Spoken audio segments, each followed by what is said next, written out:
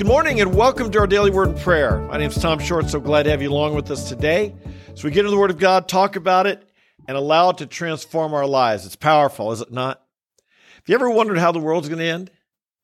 I know a lot of people do. We have movies about it. We have science fiction about it. But the Bible is a book that speaks with authority and clarity about the end of the world. And today, as we're continuing in 2 Peter, Peter gives us some apt descriptions, some prophecies that, as you think about it, would have never been possible in his day, but somehow we understand it now. We see it now. And it's interesting in Scripture, usually, the writers understood what they were talking about, but there are times they didn't know what they were talking about. There were times they told us things that God revealed to them that they may not have understood themselves, and it's interesting how we see it coming true today. Let's go ahead and look at 2 Peter. We'll read the context just to get the verses we've been going over the last few days, just to see how this sets up, and then we'll get into what it's going to be like. Here we go. Know this first of all, that in the last days mockers will come with their mocking, following after their own lust, and saying, "Where is the promise of his coming? For ever since the fathers fell asleep, all continues just as it was from the beginning of creation." Indeed, we've talked about this. You've probably heard people do this, mock, say, people have always said Christ is coming back. They've always thought that they're the generation. And so we do get mocked for this, but let's look at what the Lord says. When they maintain this, it escapes their notice that by the word of God, that's an important phrase here, by the word of God, the heavens existed long ago and the earth was formed out of water and by water. This is talking about the creation. All right? It hasn't always been the same. There was a supernatural creation by God shown to us in the book of Genesis, through which the world was at that time was destroyed, being flooded with water. This is the judgment of Noah's time, when God regretted that he'd made mankind because the earth had become filled with violence and immorality. And so he regretted that he'd made man, and he flooded the earth. He brought a judgment upon the world. But by his word, that same phrase, remember I told you it's important. By his word, the world was created, and by his word, the present heavens and earth are being reserved for fire, kept for the day of destruction, of judgment and destruction of ungodly men. This is what the future of the earth holds. Now, for some of us, the second coming will be a glorious event. If you're in Christ, if you're a believer in Jesus Christ, if you've received him and the forgiveness of your sins through faith in him, then we'll be raptured. We'll be taken to heaven. We'll be taken to glory, and we will avoid these. We won't be here for these last judgments. But my goodness, this second coming will also be a day of judgment. This is what it says right here. It will be, the present earth is reserved for fire, and it will be kept for the day of judgment and destruction of ungodly men. Boy, I sure wouldn't want to be one of them. I sure wouldn't want to have that be my end. The thought of fire, that's a scary thing. We used to live in California where there would be, these big fires would come up and they could spread quickly, and they were so destructive. And so we're warned here that this is what it'll be. But he doesn't just say it once. Let's look at some of the other descriptions he has here in 2 Peter chapter 3, verse 7. He says, the present heavens and earth are being reserved for fire. Verse 10, the heavens will pass away with a roar, and the elements will be destroyed with intense heat, and the earth and its works will be burned up. Verse 12, looking for and hasting the coming of the day of God, because of which the heavens will be destroyed by burning, and the elements will melt with intense heat. you see these same phrases coming up again and again: burning, intense heat, the elements destroyed, destruction. What is that? How could the earth be burned up? How could the heavens, the skies be burnt up? How could the elements melt? Well, of course, in our day and age, we understand how this could happen. We see this. We've seen nuclear destruction before, and when there's nuclear destruction, that's exactly what happens. Things are burnt up beyond imagination. The heavens, the earth, it's like the elements melt, just like Peter wrote over 2,000 years ago. Could this have happened in his day? Could this have been something that he would have even almost understood what he was writing about? I tend to think not. Now, some people take this more figuratively because, and especially any historical commentator who would have written, before the 1940s, would have probably written of this as something metaphorical. But again, we now live in a time where we don't need to do that. Something that would have been thought impossible 70 years ago is no longer is. And so this is how Peter says the earth is going to end. Now, he mentions here that we should look for and hasten this day. Believers, you and I ought to be looking forward to this day. Now, that's kind of a, really? Yes, this will be the day of, shall we say, of God's triumph. This will be the day in which God destroys ungodliness. This will be the day in which righteousness will reign and prevail ultimately.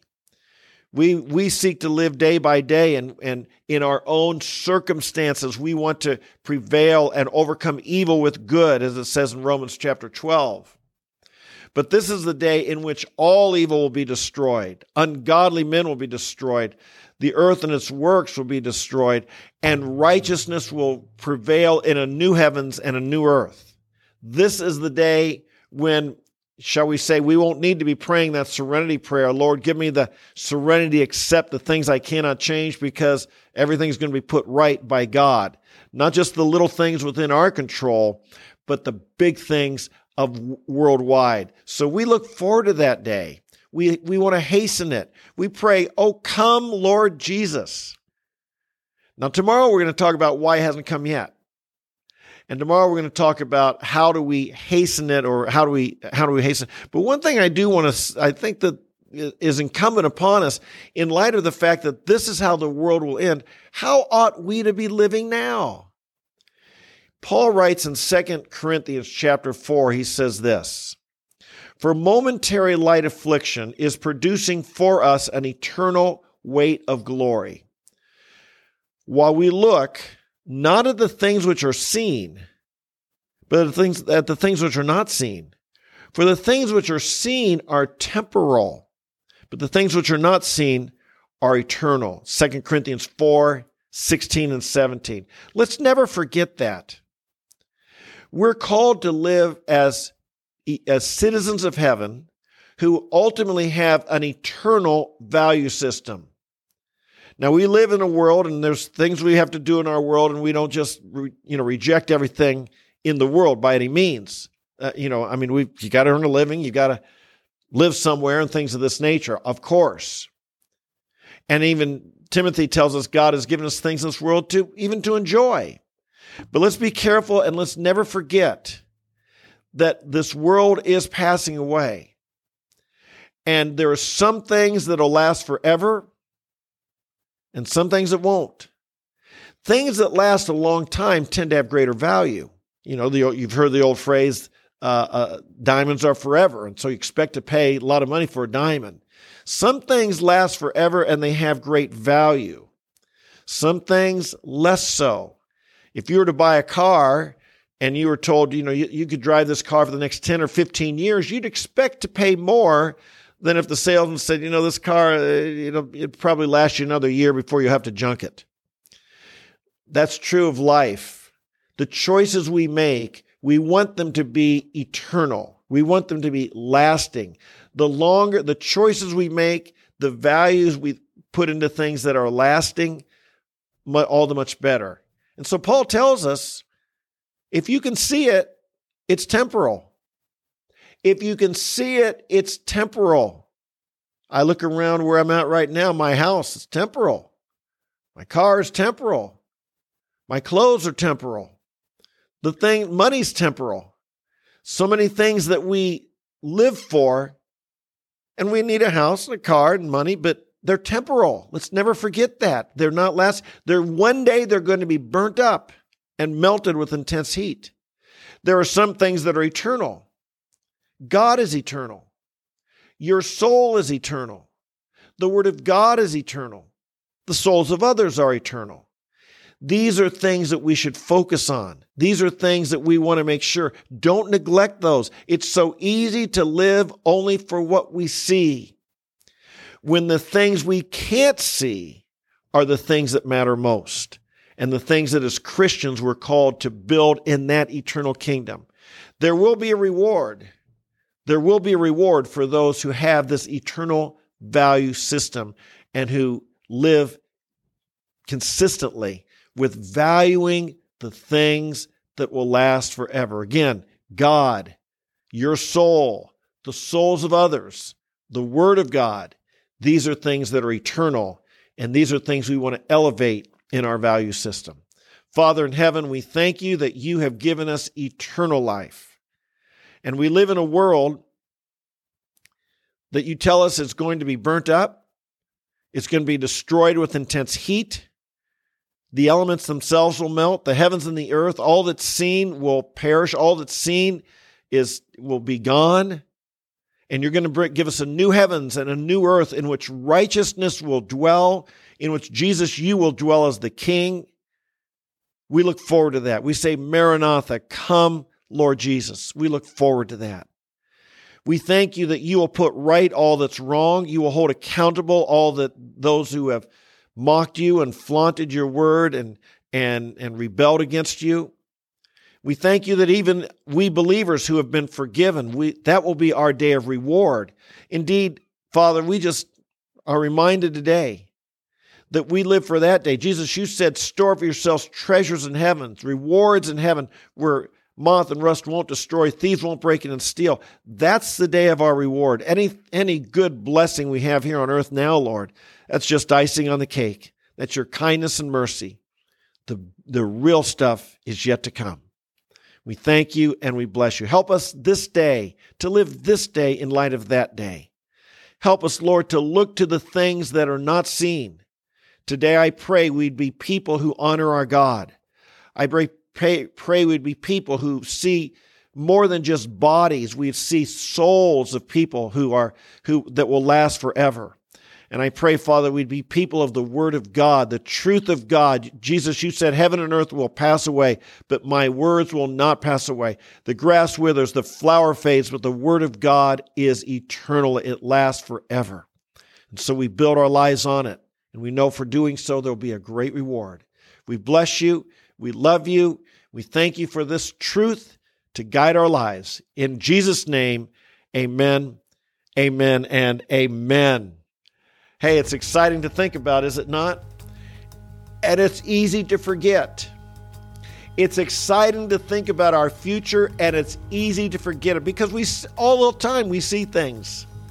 And what matters most, Jesus says, is not seen. That's why we must have the discipline to make commitments and carry them out to remind ourselves of what matters. That's one of the reasons we're here every day in the Word of God.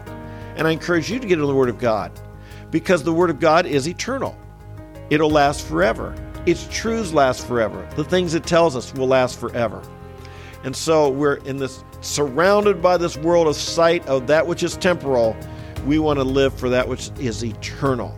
And so I hope you join us regularly. If you're new, a special welcome. I hope you subscribe, hit that notify button, like the video, share this with your friends. And of course, all of us, I hope that you will be blessed. And I hope you'll share this with your friends as well. Be here every day. Many of us have made a commitment to come every day. Many of us have made a commitment to be here every day. It's the start of a new school year. Good time to make new decisions, new commitments. So until we meet tomorrow, might the Lord bless you, strengthen you, fill you with grace, fill you with His love, and might He help you remember what counts most in life is what will count in eternity. God bless you, and we'll see you tomorrow. Bye-bye.